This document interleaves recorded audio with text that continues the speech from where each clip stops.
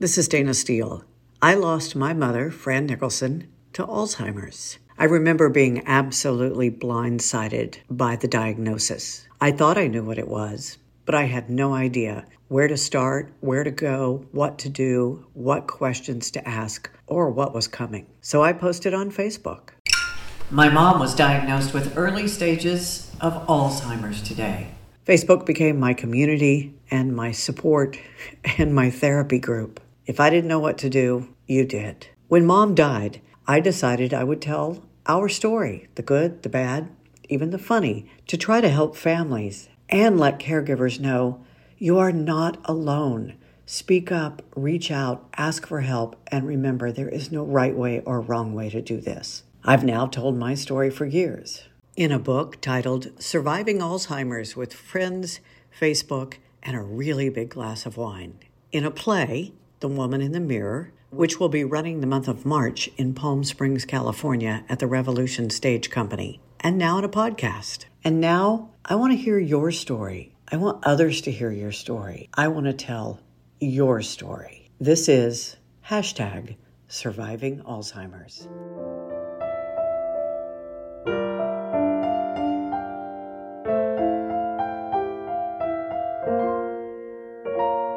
Our brains love the status quo. We get comfortable with it. We've adjusted to our circumstances. Alzheimer's brings on a totally different life. And it changes the relationships and what we can do together, the supports we give each other. It's a major life change. And I think we rebel against that. We want to be comfortable. Hashtag Surviving Alzheimer's is brought to you by The Woman in the Mirror, an on-stage manual disguised as a dark comedy for navigating Alzheimer's with love, laughter, and a little bit of wine. You can help bring the play to the Revolution Stage Company in Palm Springs, California in March with a tax-deductible donation to our grant fund. There's a link in this episode's description and on our website at survivingalzheimerspodcast.com. It is my love letter to caregivers. Remember, when it comes to Alzheimer's, if you don't laugh, you'll cry. Now, back to more of Surviving Alzheimer's. Joining me on hashtag Surviving Alzheimer's today is Corabel Arps. How are you? Good, good. It's good to be here. Where did we connect? We connected on, was it LinkedIn? I mean, you made a comment on something and I was like, oh, I want you on my podcast. Yes, it was on LinkedIn. So, it's always the first question I ask anyone is this is not, you know, Alzheimer's is not something you choose to be involved with. Caregiving is not something you normally choose to be involved with. It is thrust upon you. Where did your journey begin? Well, my journey began with my husband, who was diagnosed with early onset Alzheimer's when he was 54. It was quite a shock.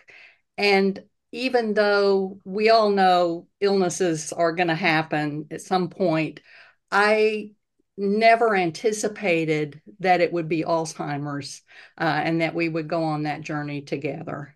And that early, what were some of the first things that made you go, wait a minute, that's not right?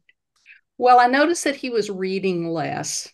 He had been a voracious reader, and he loved to play the piano, and he was not doing that anymore.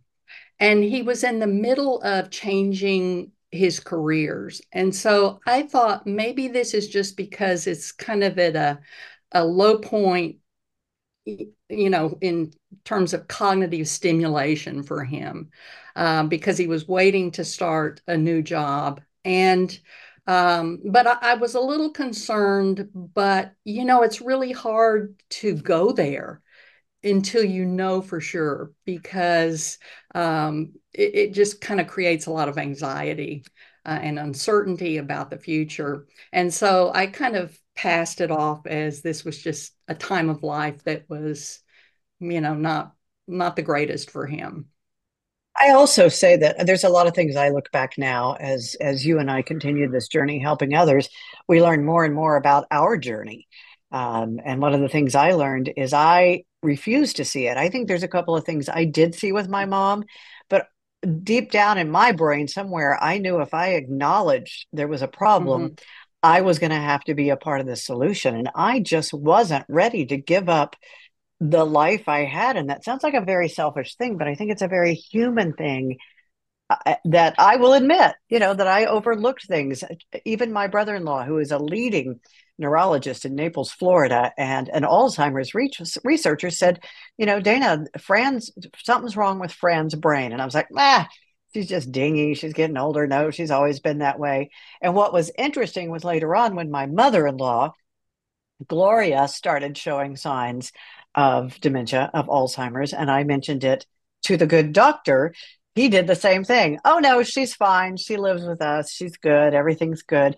So even he and I have talked about that on a previous podcast that, you tend to go, you don't want to believe it because Mm-hmm. first of all, it's somebody you love. And even though you think you know what Alzheimer's is, it sounds kind of scary and you don't want your life to change. So do you, I mean, that's been my journey is that the more I learn, the more I look back and go, oh, yeah, I just totally ignored that.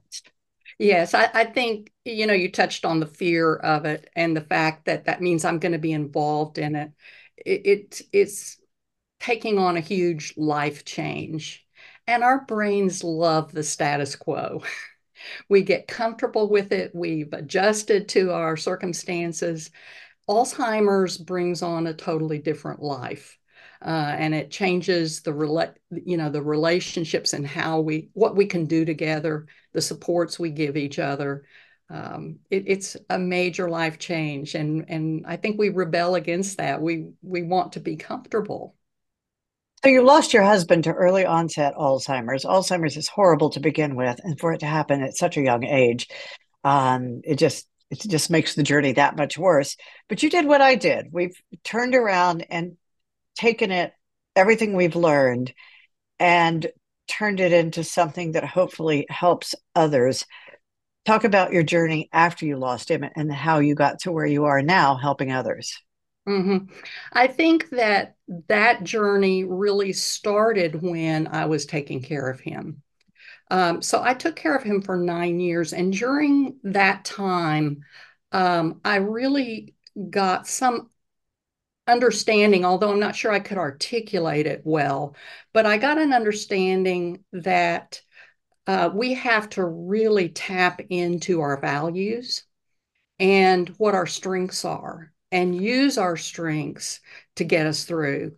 And that's really where we formulate how we're going to live during that time and how we're going to take care of our loved ones, our intentions, and how we live those out. So I took care of him for 9 years and was able to do it at home with the help of family and also a wonderful caregiver who helped me during the day while I worked. And after he died, I thought I'm going to take some time and not make any, life decisions.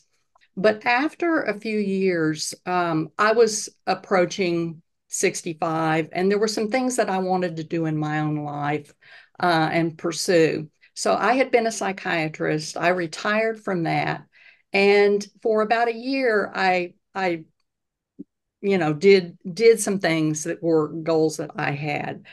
And during that time, I became sick and had breast cancer and I was having a lot of trouble with my back. And I was depressed and just really having a struggle.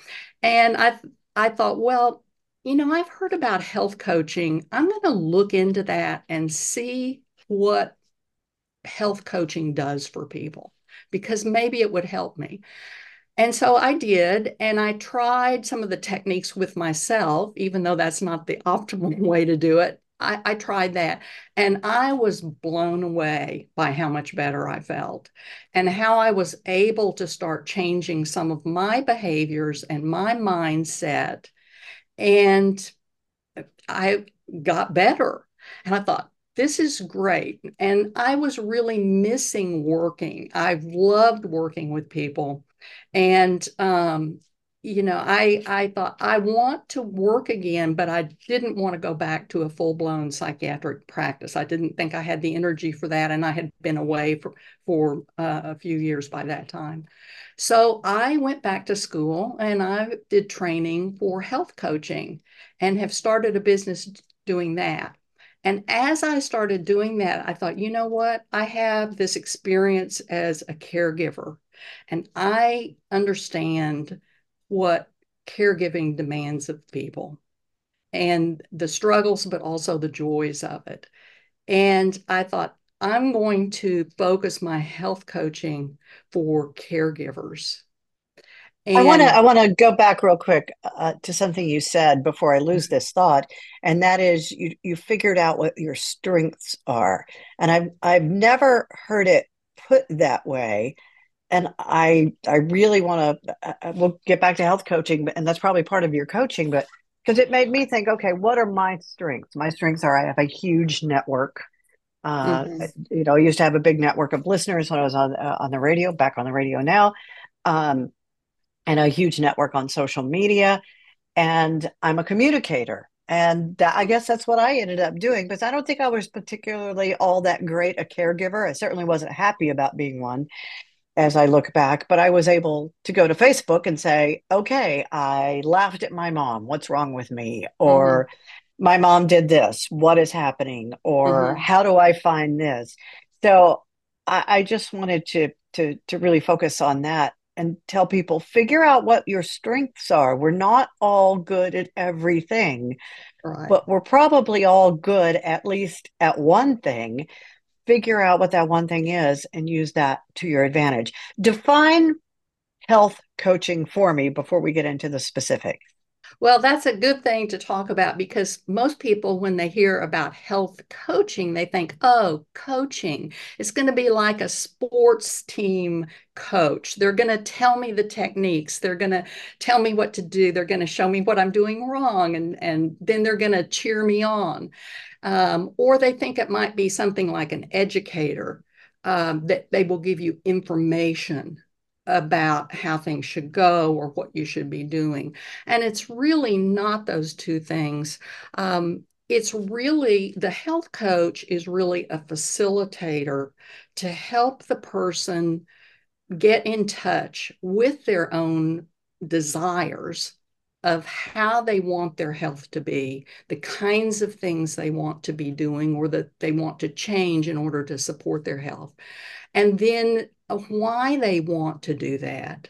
The health coach really helps them build motivation because the hardest thing about making changes is just making the change. You might want to do it, but as we all know, it can be very hard to change habits and A friend of old mine has a behaviors. great line change is great, you go first. And so the health coach really helps the person make the behavioral changes that will support their health that they want to make. Health coaches really enter into that relationship with a great deal of regard for the person's own knowledge and wisdom about themselves, because we each hold really the most knowledge about what we can do, what works for us, what doesn't work for us, what we want to do, what we don't want to do. And so the health coach helps bring all those things to the forefront so the person can actually make the changes. We're going to take a break here and we will be right back with more about health coaching on hashtag surviving Alzheimer's. We're back with hashtag surviving Alzheimer's. We're talking about health coaching with Corabel Arps right now. Um, who needs now? Obviously, I talk to caregivers, I talk to people who are going through this. I think caregivers need a health coach because we don't take care of ourselves when Mhm. we're in the midst of this insanity of caregiving. Um, so, who needs a health coach, Okay. and when do they need a health coach? Health coaching in general is needed often by people either who have chronic illnesses or who have behaviors or habits that are really detrimental to their health and that they want to change. So it may be something like drinking energy drinks at bedtime, and then they don't sleep, or or smoking. Things like that they can really identify. For caregivers, what I'm finding is that, as you said, caregivers often don't take care of themselves. And what I hear so often is, how can I take care of myself when I'm taking care of my loved one and they have Alzheimer's, or they have an illness, and they need me. They can't take care of themselves. I have to spend my time taking care of them. And if they do things for themselves, they feel guilty, that they took the Oh, time away. extremely. I mean, mom passed in October 2015, and I look back at, I went to New Orleans for a weekend. In fact, I'm staying with the friends we went to visit. That's where I am right now, and we were talking about this last night. Is how much that did for me. Yet to this day, I still feel guilty for taking those few days off Mm-hmm. and leaving her behind to go take care of my own mental health. We Right. don't. I mean, especially women, moms. We like, we got to take care of everybody else first. Right.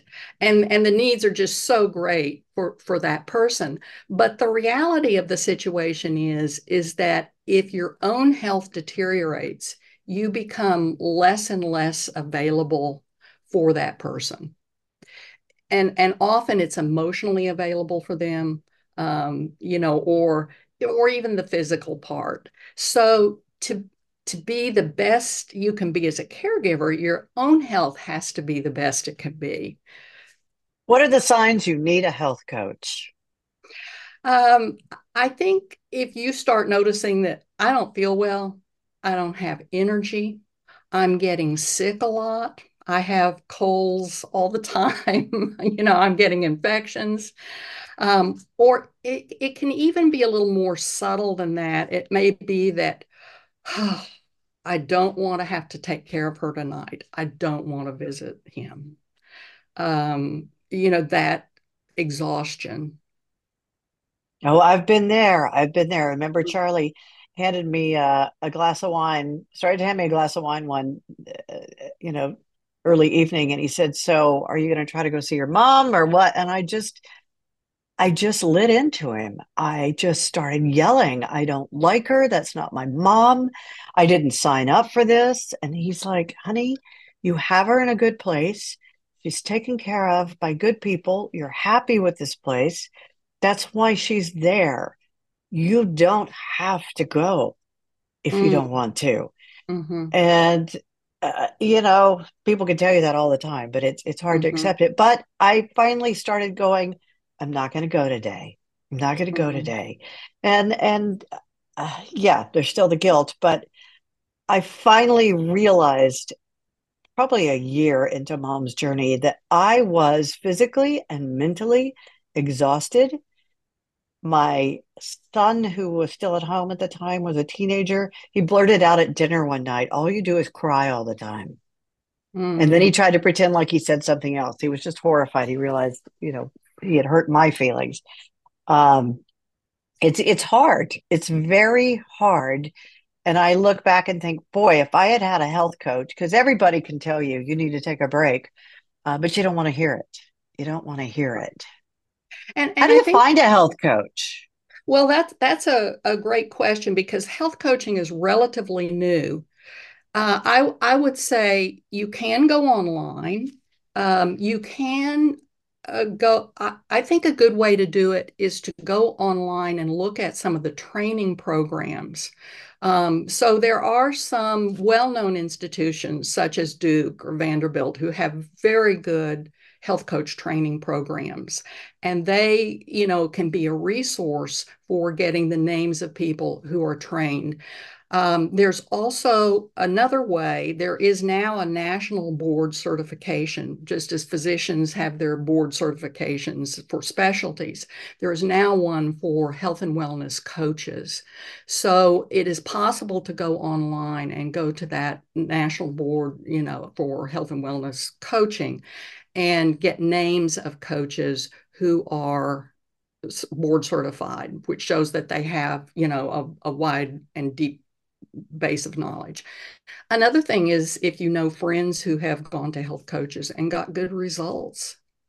One of the most important things about knowing whether health coaching will work for you is if the relationship that you have with the coach is good, because there needs to be a trust, because people won't open up and talk about their needs and their desires, and their very personal struggles with someone that they don't trust. We were So joking, we were laughing the other day about the definition of a consultant. Is it's somebody, it's an expert that you hire that tells you what to do to fix your problem or make your business better, and then you ignore everything they say. The same thing with a coach. If you're not going to take the advice, but I this is interesting. Of course, I'm going to put all the links to you if anybody would like to reach out to you. But this is also fascinating to me because this is also a job that maybe somebody who has been in the medical profession like you were, or who has been a caregiver, or both like you have been. This is an interesting job that some people may want to look into. You did certification. How do you become a health coach? you go through training. Right now, it's not real regulated. There are lots of training programs that, they vary greatly in what they cover. There may be some that are a few days long. There may be some that are a year and a half long. So it's a little tricky. And that's why I would say, check for board certification and what kind of training they did. One thing you brought up that I think is good to say is that health coaches don't so much give advice. What they do is really kind of mine from the person what that person wants, and then to go deeper and say, well, how have you been successful in the past doing those kind of things? What kinds of things work for you? And help them bring that out, because that's what they're going to be able to use. If I just go and say, well, you need to do X, Y, and Z, that may really miss the mark for them, because what works for one person may not work for another person. So you really have to go and find out, this person's circumstances, this person's strengths, this person's values, and that's what they mobilize. And a good health coach will really help them build their motivation so they can use what they already have internally and put it to work for themselves. Um, and the health coach will help them learn how to set goals that are attainable, that are realistic, and that are meaningful, and then do the little action steps that lead them to successfully meeting their goals. As they are successful with the action steps, the confidence grows. And the person becomes very empowered because they're running the show, not me. Well, we're So talking about health coaching for caregivers, but can you use health coaching to say quit smoking or to quit drinking? Have you had anybody that you've worked with like that? I personally haven't, because fairly quickly I transitioned into health coaching for caregivers, but it is widely used for those things, and it really, in its kind of infancy and as it's developed, it's mostly used for medical situations like that, where a person's overall health is very compromised. It's used a lot for weight loss. It's used for people with diabetes to help them have the motivation to do the self-care. So yeah, it is used for those things. As a caregiver, as a former caregiver, uh, as a health coach, current health coach, former caregiver, current health coach, last words. What would you say to a caregiver right now listening to hashtag surviving Alzheimer's? That your health is really important, and taking care of yourself is not a luxury. And it's nothing to feel guilty about because it's essential not only for your own good, but for the good of your loved one that you're taking care of. This podcast is brought to you in part by the book Surviving Alzheimer's with Friends, Facebook, and a really big glass of wine. When Mom was diagnosed with Alzheimer's, I posted it on Facebook. What started as a way to let friends and family know Mom had Alzheimer's turned into a support system for me, and from that turned into a support system and a community. The first half of the book is the Facebook post, and that's to give people a sense of you're not alone. There's no right, there's no wrong. It's okay to laugh at inappropriate things. It's okay to cry. It's okay to say bad words, drink wine, and throw things. The other half of the book is very important resources for caregivers. The one thing I want you to take away is you never know. Love your family. Love everyone. Take every adventure. Do everything, but also make sure you have everything ready to go and you're organized in the background, so that when all is said and done, you have lived today. I wish I had known. And if I wish I had known, I think there's other people that wish they could know what's coming next. Surviving Alzheimer's with Friends, Facebook, and a really big glass of wine is available at Amazon in paperback and Kindle versions. And now, back to the podcast, Surviving Alzheimer's with Dana Steele. Thanks for listening to #Surviving Alzheimer's. The podcast is produced by Blue Squirrel Productions and JFA Entertainment. Dana Steele, me, executive producer. It's brought to you by the book Surviving Alzheimer's with Friends, Facebook, and a really big glass of wine, available in paperback and Kindle on Amazon. You'll be able to see the play, The Woman in the Mirror, in Palm Springs, California at the Revolution Stage Company in March of 2024. The original music in the podcast, I Remember, was written and is performed by Jeannie Cunningham. If you have questions, something you'd like to share, or you'd like to tell me your story, you'll find the corresponding links in this episode's description. And do me a favor, please subscribe and share this podcast with your friends and family. And as Mom always said, I love you, a bushel and a peck, and a hug around the neck.